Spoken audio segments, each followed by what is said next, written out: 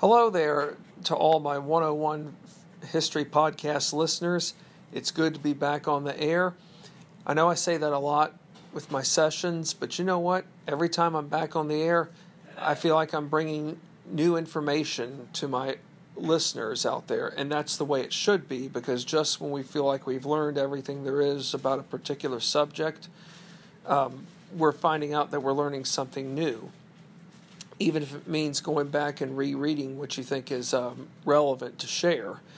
Well, here we are on another podcast session of Steve Vogel's book, Through the Perilous Fight, From the Burning of Washington to the Star-Spangled Banner, the 6 Weeks That Saved the Nation. You know, this War of 1812, it's a long fought-out war. But then again, the American Revolution was the same way, too, about 7 years. This war really is about 4 years long. But like the American Revolution, I think it's safe to say that conflict had been brewing for some time.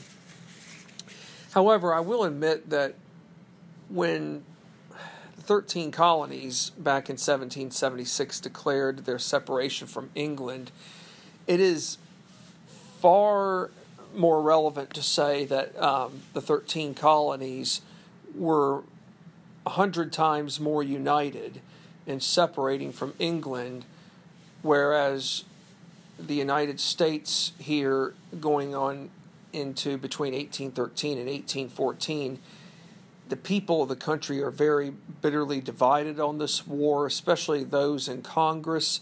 We're almost, 40 years old as an actual country, and this is the first time that the United States, being the United States of America, is actually at war with another country. Even though, yes, in 1776 we did declare our separation and independence from England, we still were treated by England as if we were not the United States. In other words, we still had that title known as colonial America. But even though, yes, this is our second war for independence from England, I would say that there is a greater unity, obviously, in the American Revolution than there was in this war, especially in the beginning. Well, we're going to pick back up with Rear Admiral George Cockburn. Now, however, tonight's podcast isn't going to talk, or should I say the focus isn't going to be on him 100% tonight, but he is going to be discussed some more.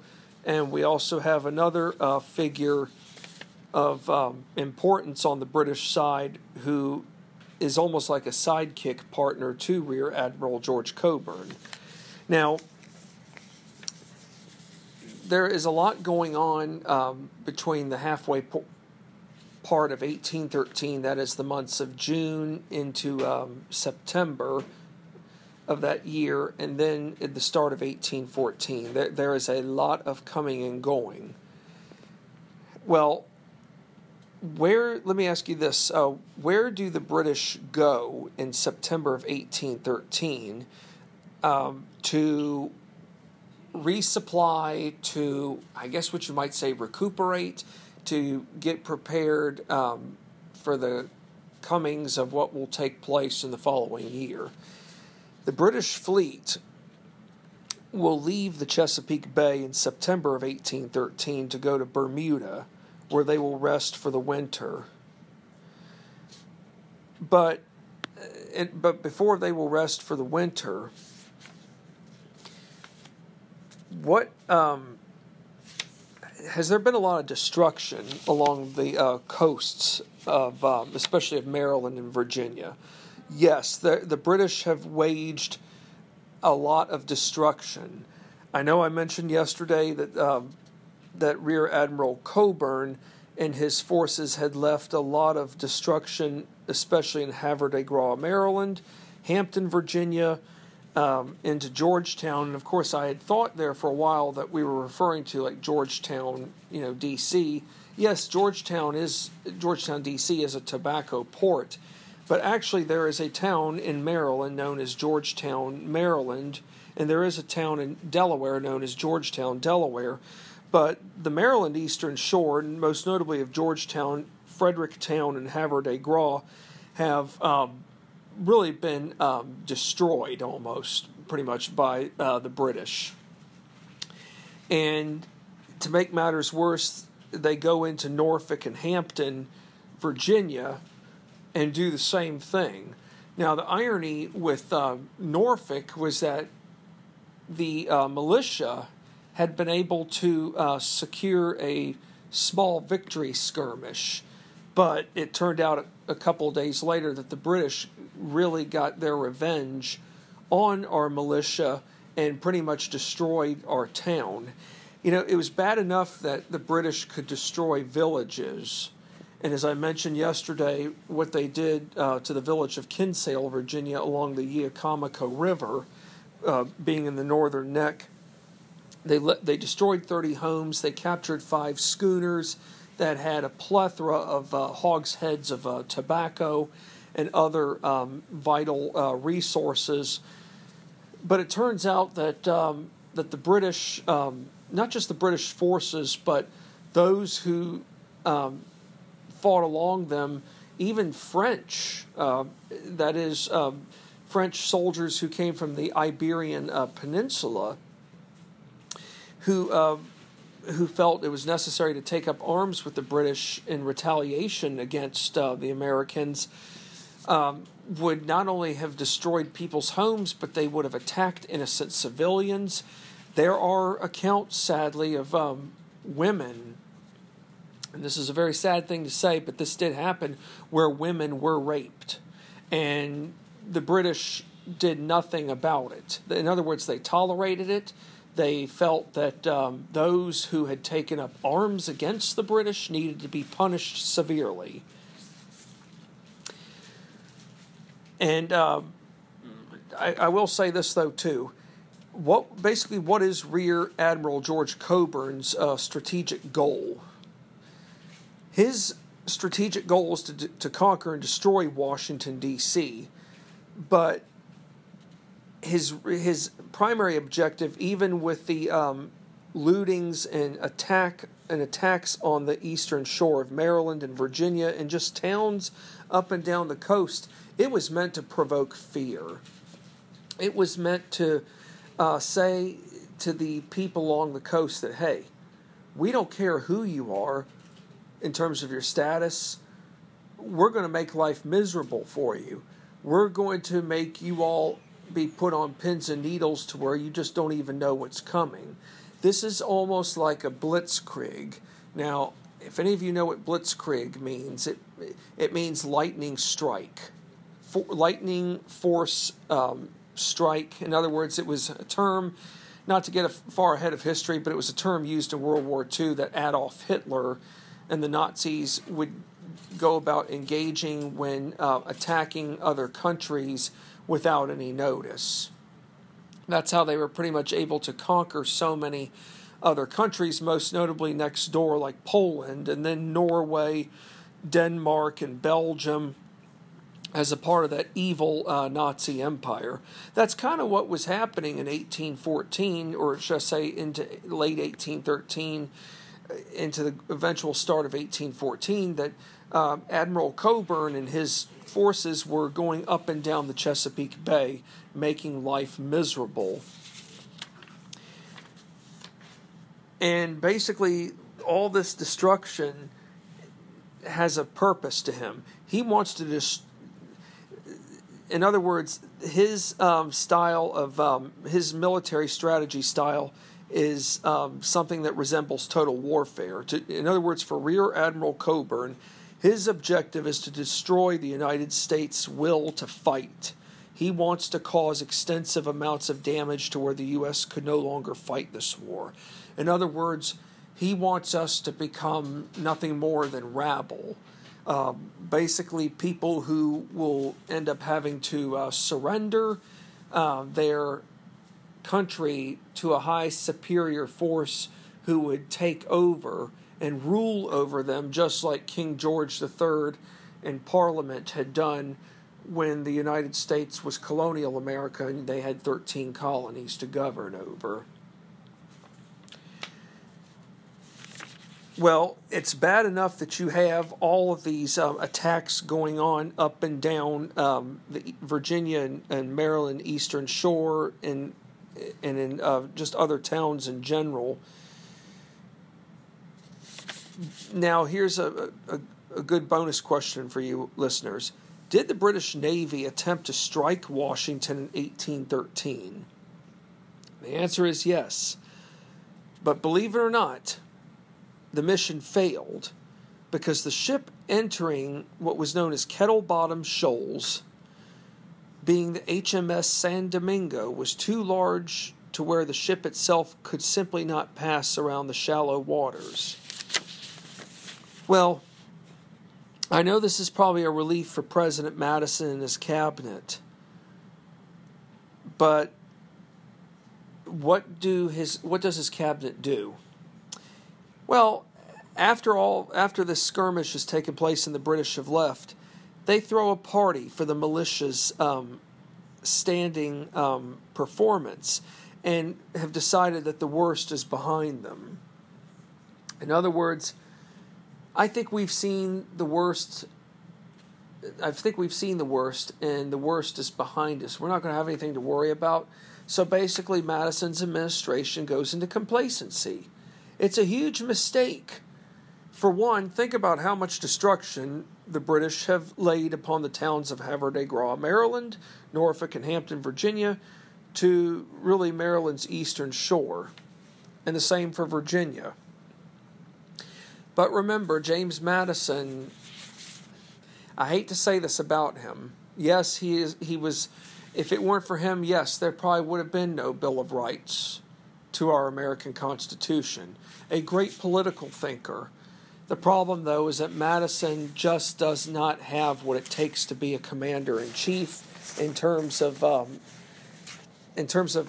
administering a war on which he really did not have a lot of proper criteria to go by, but yet he does not believe in the presence of not just a standing army, but an army that is well built to withstand not just what is going to take place down the road, but he just does not have a concept of what it takes to maintain an army, even in times of peace. The bottom line is that Madison, sadly, is playing with fire, and it's just a matter of time before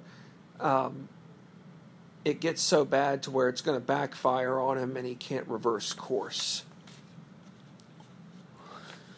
Now, even though, yes, Rear Admiral Cockburn engaged in what was called something similar to total warfare, and it's very evident that he does not like Americans whatsoever. What did he want to do in general? Well, of course, he wanted to punish us, but he saw Americans as naughty children who needed to be taught a lesson.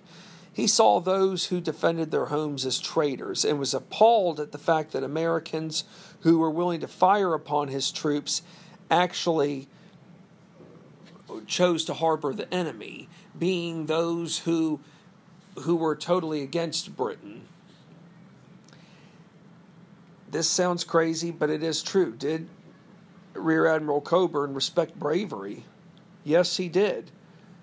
But he preferred personal pleas. For an example, he preferred personal pleas from women who were good-looking to women who just showed spunk. Apparently, women in his eyes that were good-looking, attractive, who were calm in times of crisis, they appealed to his standards because they obviously knew how to conduct themselves, and they probably had a great deal to offer and were, perhaps sympathetic, even to those who were labeled as the enemy.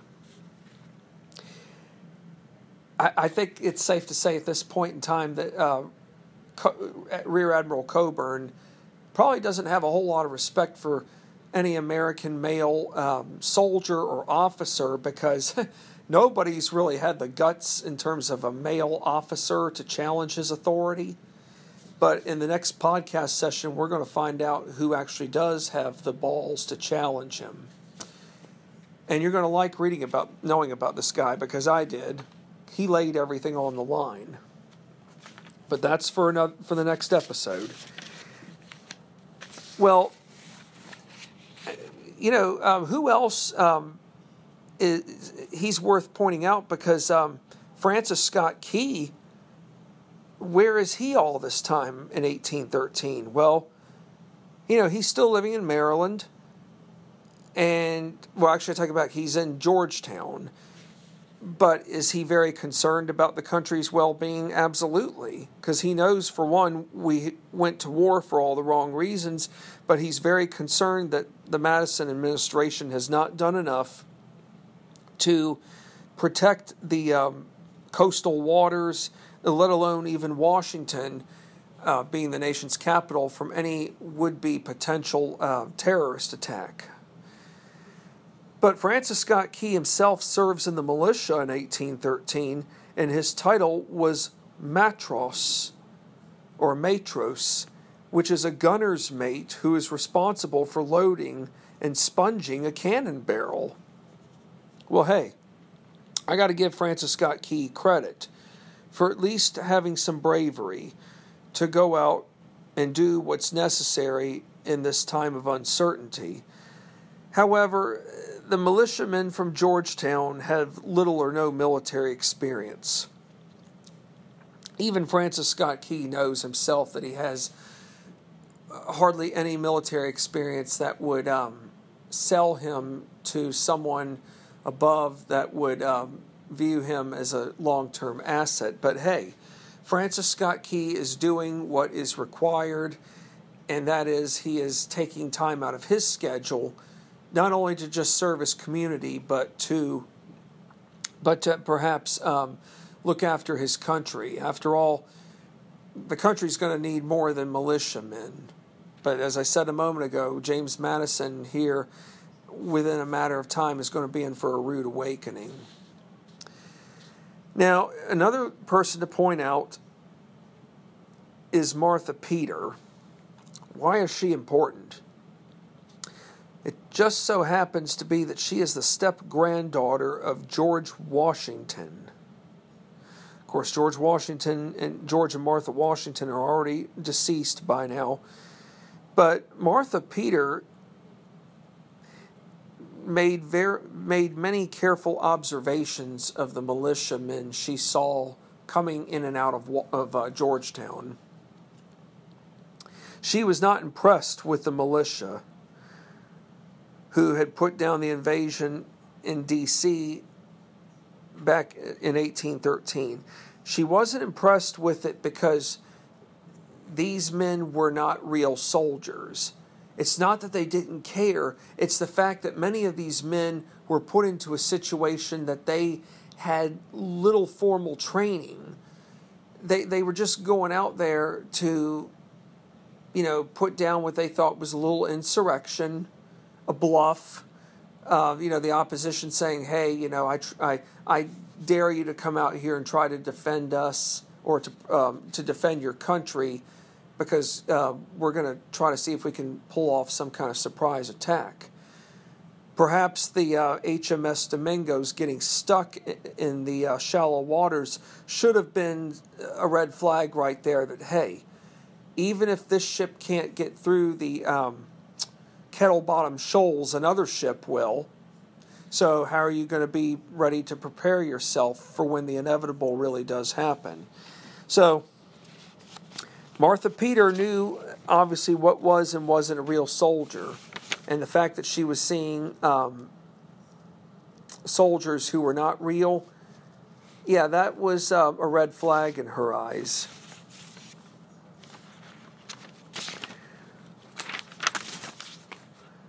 Well, now we're going to get to the second British figure. We've spent a lot of time talking about Rear Admiral Cockburn, and I'm pretty sure that he'll be mentioned again at another podcast session here soon. But which other British vice admiral comes into play at the start of 1814 and teams up with Rear Admiral Cockburn? His name is Alexander Cochrane. He is an expert on warfare and an avid hater of America. Well, I think it's safe to say that Rear Admiral Cockburn and Vice Admiral Alexander Cochrane are two peas in a pod, but for all the right reasons. They have enough anger towards America, and the men below them can share in their passions and desires. And when that happens, you've got all the right fuel and fire to do what's necessary to launch a surprise attack from any direction. Let's find out, though, a little bit about Alexander Cochrane. He's born in Scotland in the year 1758.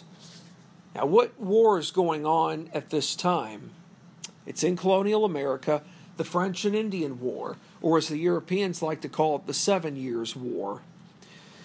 Mr. Cochrane is the younger son of Scottish peer Thomas Cochrane, who was the 8th Earl of Dundonald. Now, remember, people, when you live in Europe, many countries in Europe, you're going to you can have a family member who has a title. It's very possible that once you reach a certain age, you can inherit a title. What did our forefathers not want in terms of political leaders having? They did not want them to have titles of nobility. All of that was abolished in the Constitution. But of course, by the time George Washington became president, some people wanted to call him His Majesty or His Excellency. Yes, fitting names for Washington himself, considering that he was father of our country. But George Washington admitted that, hey, it wasn't that long ago that I fought a war to keep kings out of our country, to keep people of hereditary nobility out of our country. So therefore, if I don't want that kind of, governmental title in my country, then it's not allowed whatsoever. So, as for Mr. Cochrane, he joined the Royal Navy as a young boy, and he served with the British naval forces in North America. He even served in the American Revolution. He also served elsewhere around the world where British presence was necessary. I had even read online where he served in Egypt at the start of the 19th century. So, remember, people, even in this War of 1812, and before it, the British Navy is the most powerful navy in the world. And their presence is anywhere in the world. So it's very hard to underestimate their presence because many of their ships are ubiquitous. And what ubiquitous means is that they're seen everywhere. Well, he took command of operations on April 1st, 1814, and strongly encouraged Rear Admiral Cockburn to do whatever was necessary to the United States in terms of payback. Here is something very important that I want us to keep in mind. As I've said before, that it's just a matter of time before Washington, D.C. will be attacked. I know I might be giving away information now, but think about it. Britain is on a mission, and their mission has gone unchecked, in large part because the Madison administration has allowed it to happen.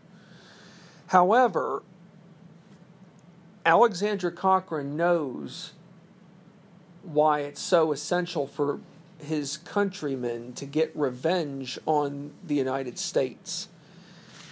Well, this all stems from two incidents that happened in 1813 in which the United States Army engaged in payback retaliation to the British on Canadian soil. The first incident involved, let's start here. In December 1813, an incident on the Niagara frontier took place where American troops had burned the town of Newark. And where the town of Newark exists today, that's what we now refer to as Niagara-on-the-Lake on the Canadian side. The town of Newark in 1813 was burnt. It was virtually destroyed to where nearly 400 innocent civilians were left homeless in the dead of winter. Now, can you imagine being any one of those 400 civilians, men, women, and children?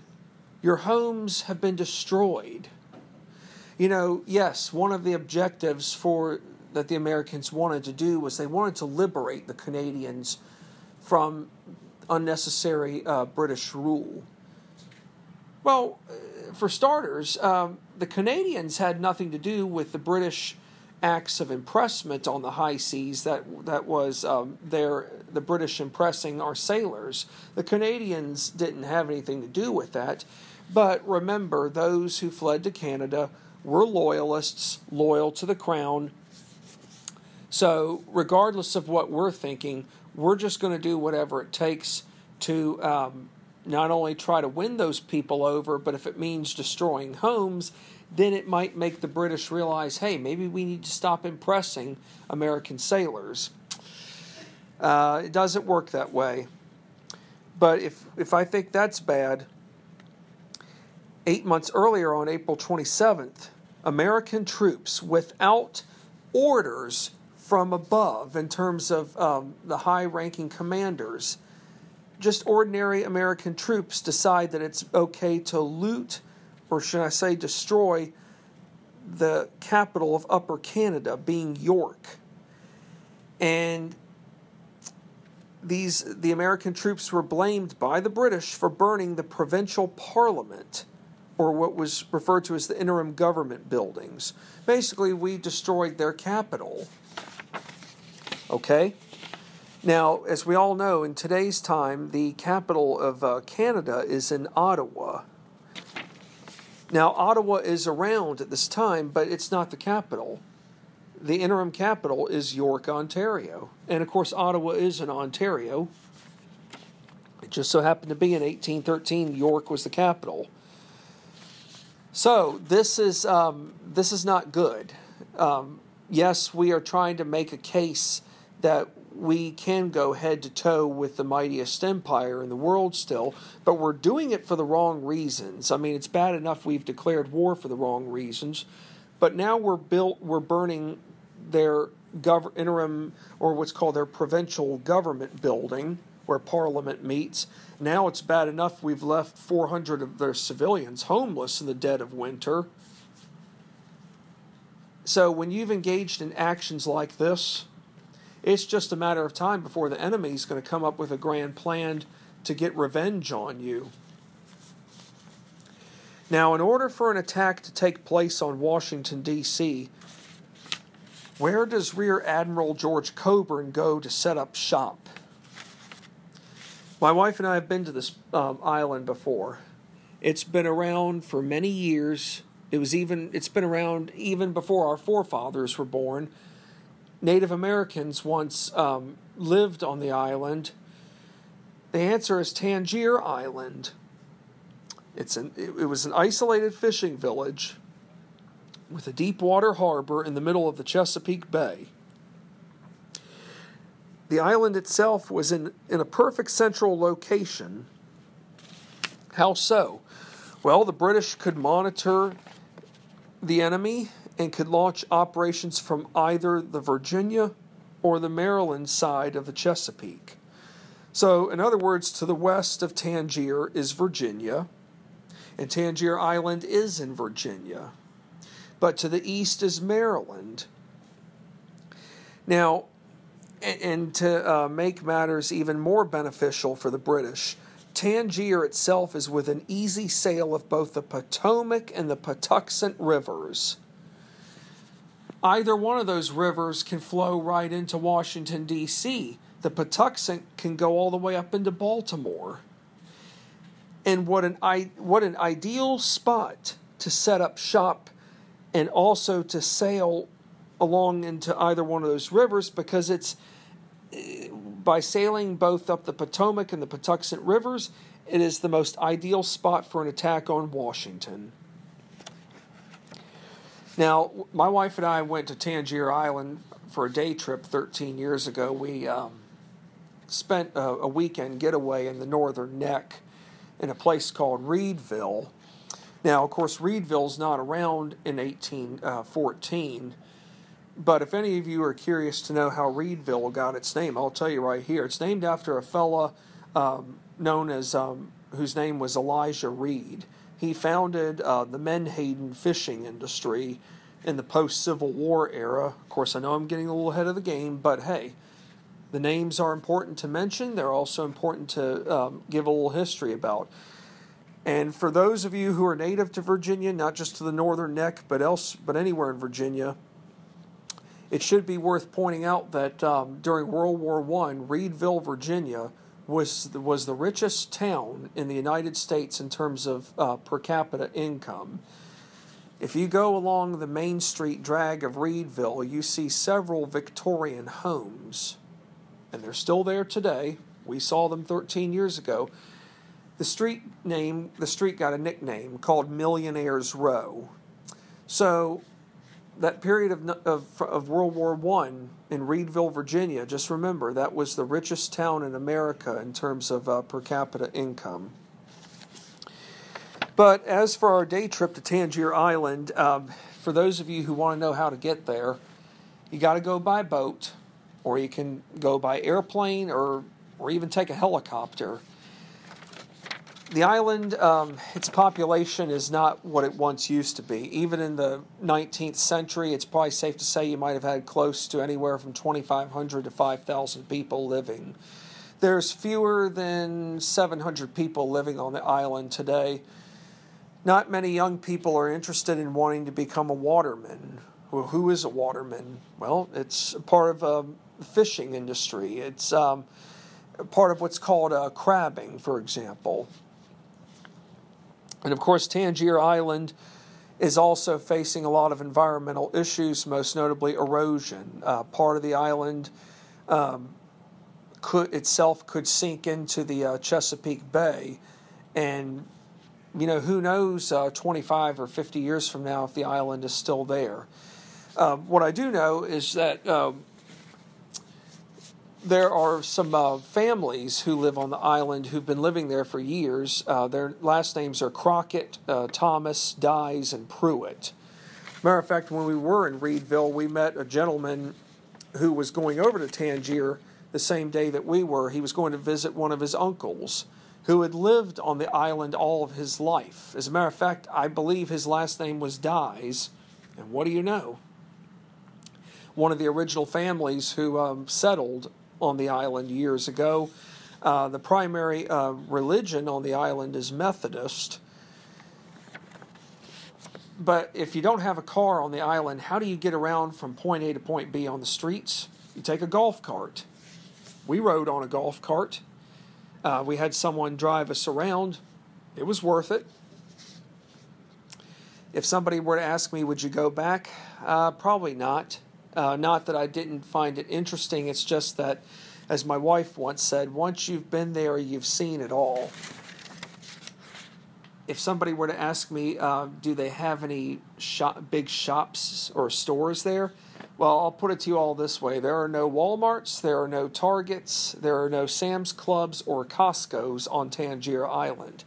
If you want to go to a Walmart or to a Target, you will have to take a boat into the mainland of either Virginia or into Maryland. And if you were in dire need of an emergency, in terms of medical emergency, we were told that a helicopter from Crisfield, Maryland Hospital, which is along the Maryland Eastern Shore, would come into Tangier Island and take you to the Maryland Eastern Shore. So I would say living on an island like Tangier is much, much different than, say, living on the mainland of Virginia. But there are people who have lived on Tangier all their life and don't know any better. But hey, if that's all they know and they've survived like that, more power to them. Well, the British end up building a fort at the southern end of the island known as Fort Albion. Well, it wasn't just an ordinary fort that was built. This was a pretty impressive structure. They ended up building a church, and it also included 20 houses, a hospital large enough to treat almost 100 patients. There were barracks built for 1,000 men, that is, prisoners of war, storehouses, vegetable gardens, to even a burial ground. Well, I think it's safe to say that this is not going to be just a 3-month setup establishment. This could be long term.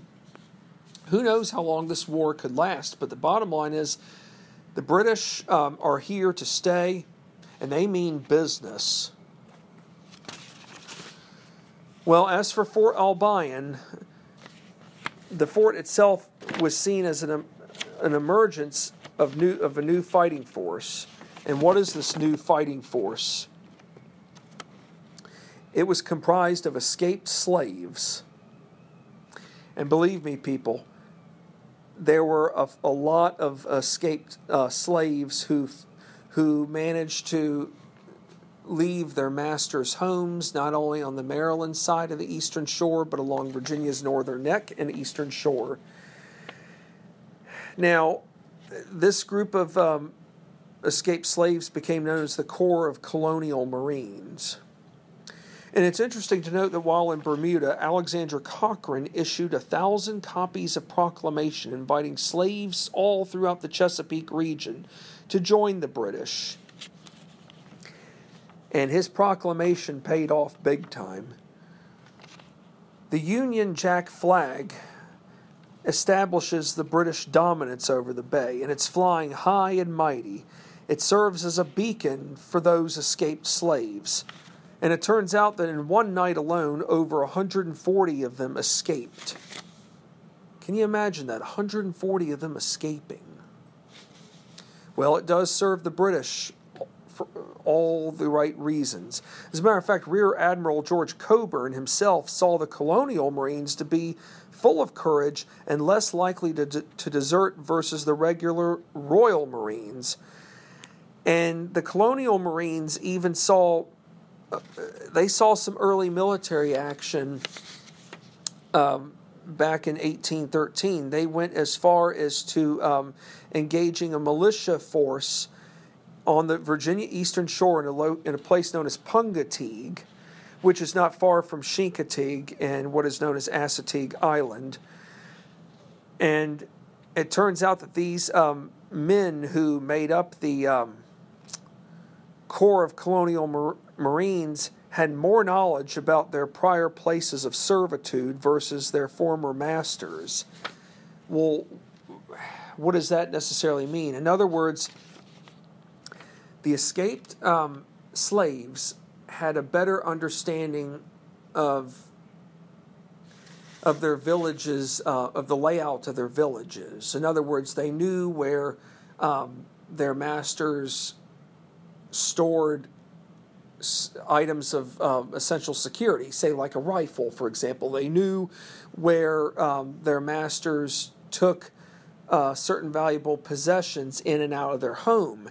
They knew the back roads. They knew how to get around from point A to point B. So if the slaves know more than their masters do, think of what that could do to help the British, not just the British Army or the Navy, but think about the high-ranking generals and how they can go about launching an attacks on these communities, which have already happened at Havre-de-Grace, Maryland, Hampton and Norfolk, Virginia, to Fredericktown, Maryland. So the bottom line is, we have ourselves to thank for becoming a sitting duck, but we also have to thank President Madison for this, because once again, he's going to be in for a rude awakening.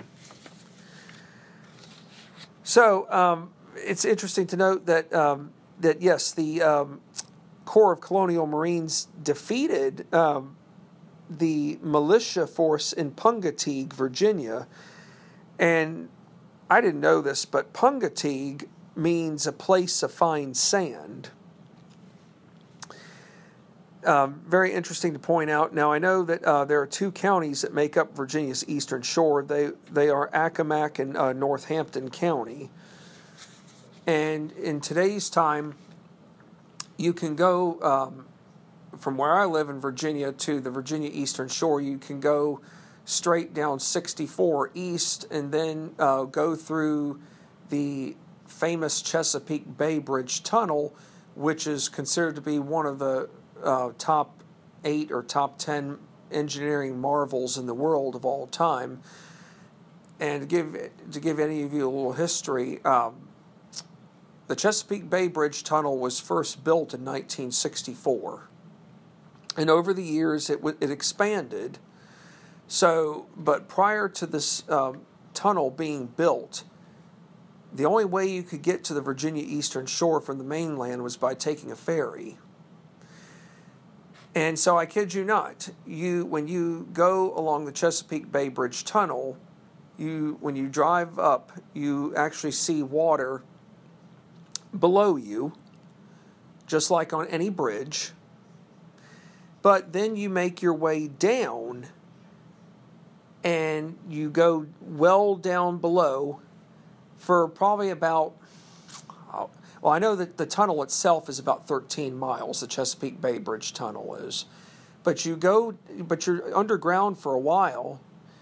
But it's a it's a unique experience, to say the least. My wife and I did it 11 years ago. We took an anniversary trip up to the Eastern Shore in Chincoteague Island. But having read this book made me gain a better appreciation of just, one would say, is it for the right reason? And then, of course, one would say, would it be for the wrong reasons?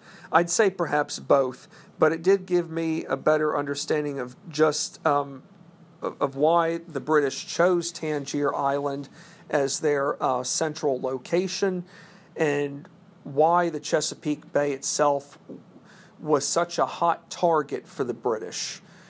We tend to think sometimes, we're surrounded by bodies of water and nothing's going to happen. Well, it turns out that sometimes bodies of water can be an advantage to the enemy. And in 1813, 1814, it was a huge advantage. It's bad enough if the coast is not being properly protected, but given that the enemy has all the advantages there are left and right, then launching raids by water is going to be to your advantage. Well, we have covered a lot of ground tonight, and I look forward to another upcoming podcast session here soon. And in the next podcast session, I'm going to be talking about the gentleman, or should I say officer, on the American side who is the first to take a stand against Rear Admiral George Cockburn. There are others who will take a stand, but the bigger question is can everybody do it on the same level like this one fellow, who I'll be focusing a great deal on tomorrow, hopefully tomorrow, or if not tomorrow, come Wednesday about. Again, thank you for listening, and if those of you out there who want to do any kind of podcasting, I strongly recommend coming through Anchor Podcast. Why? Because number one, it's free to join. 2, the opportunities are limitless. And 3, if you have a subject or a topic, anything that is of your passion to share, come to Anchor, because I tell you this right now. For me, the opportunities have been limitless, and the fact that I've gotten over 550 plays, and I'm not saying because it's 550 plays I've gotten over, but the fact that I've got not just a great following in the United States, but from Canada, the United Kingdom, Ireland, Italy, and now Singapore. It just goes to show you that, hey, people all around the world are interested. They're not only interested in what I have to share, but they're probably interested in learning more about the subjects themselves, and they are passing that information on to other people. So please, if any of you out there know of others who are interested in listening to this subject or to any of my other previous podcasts on topics like the Boston Massacre, or to signing their lives away, the fame and misfortune of the men who signed the Declaration of Independence, tell them to come to Anchor, because they won't be disappointed one bit. Thank you, and stay safe.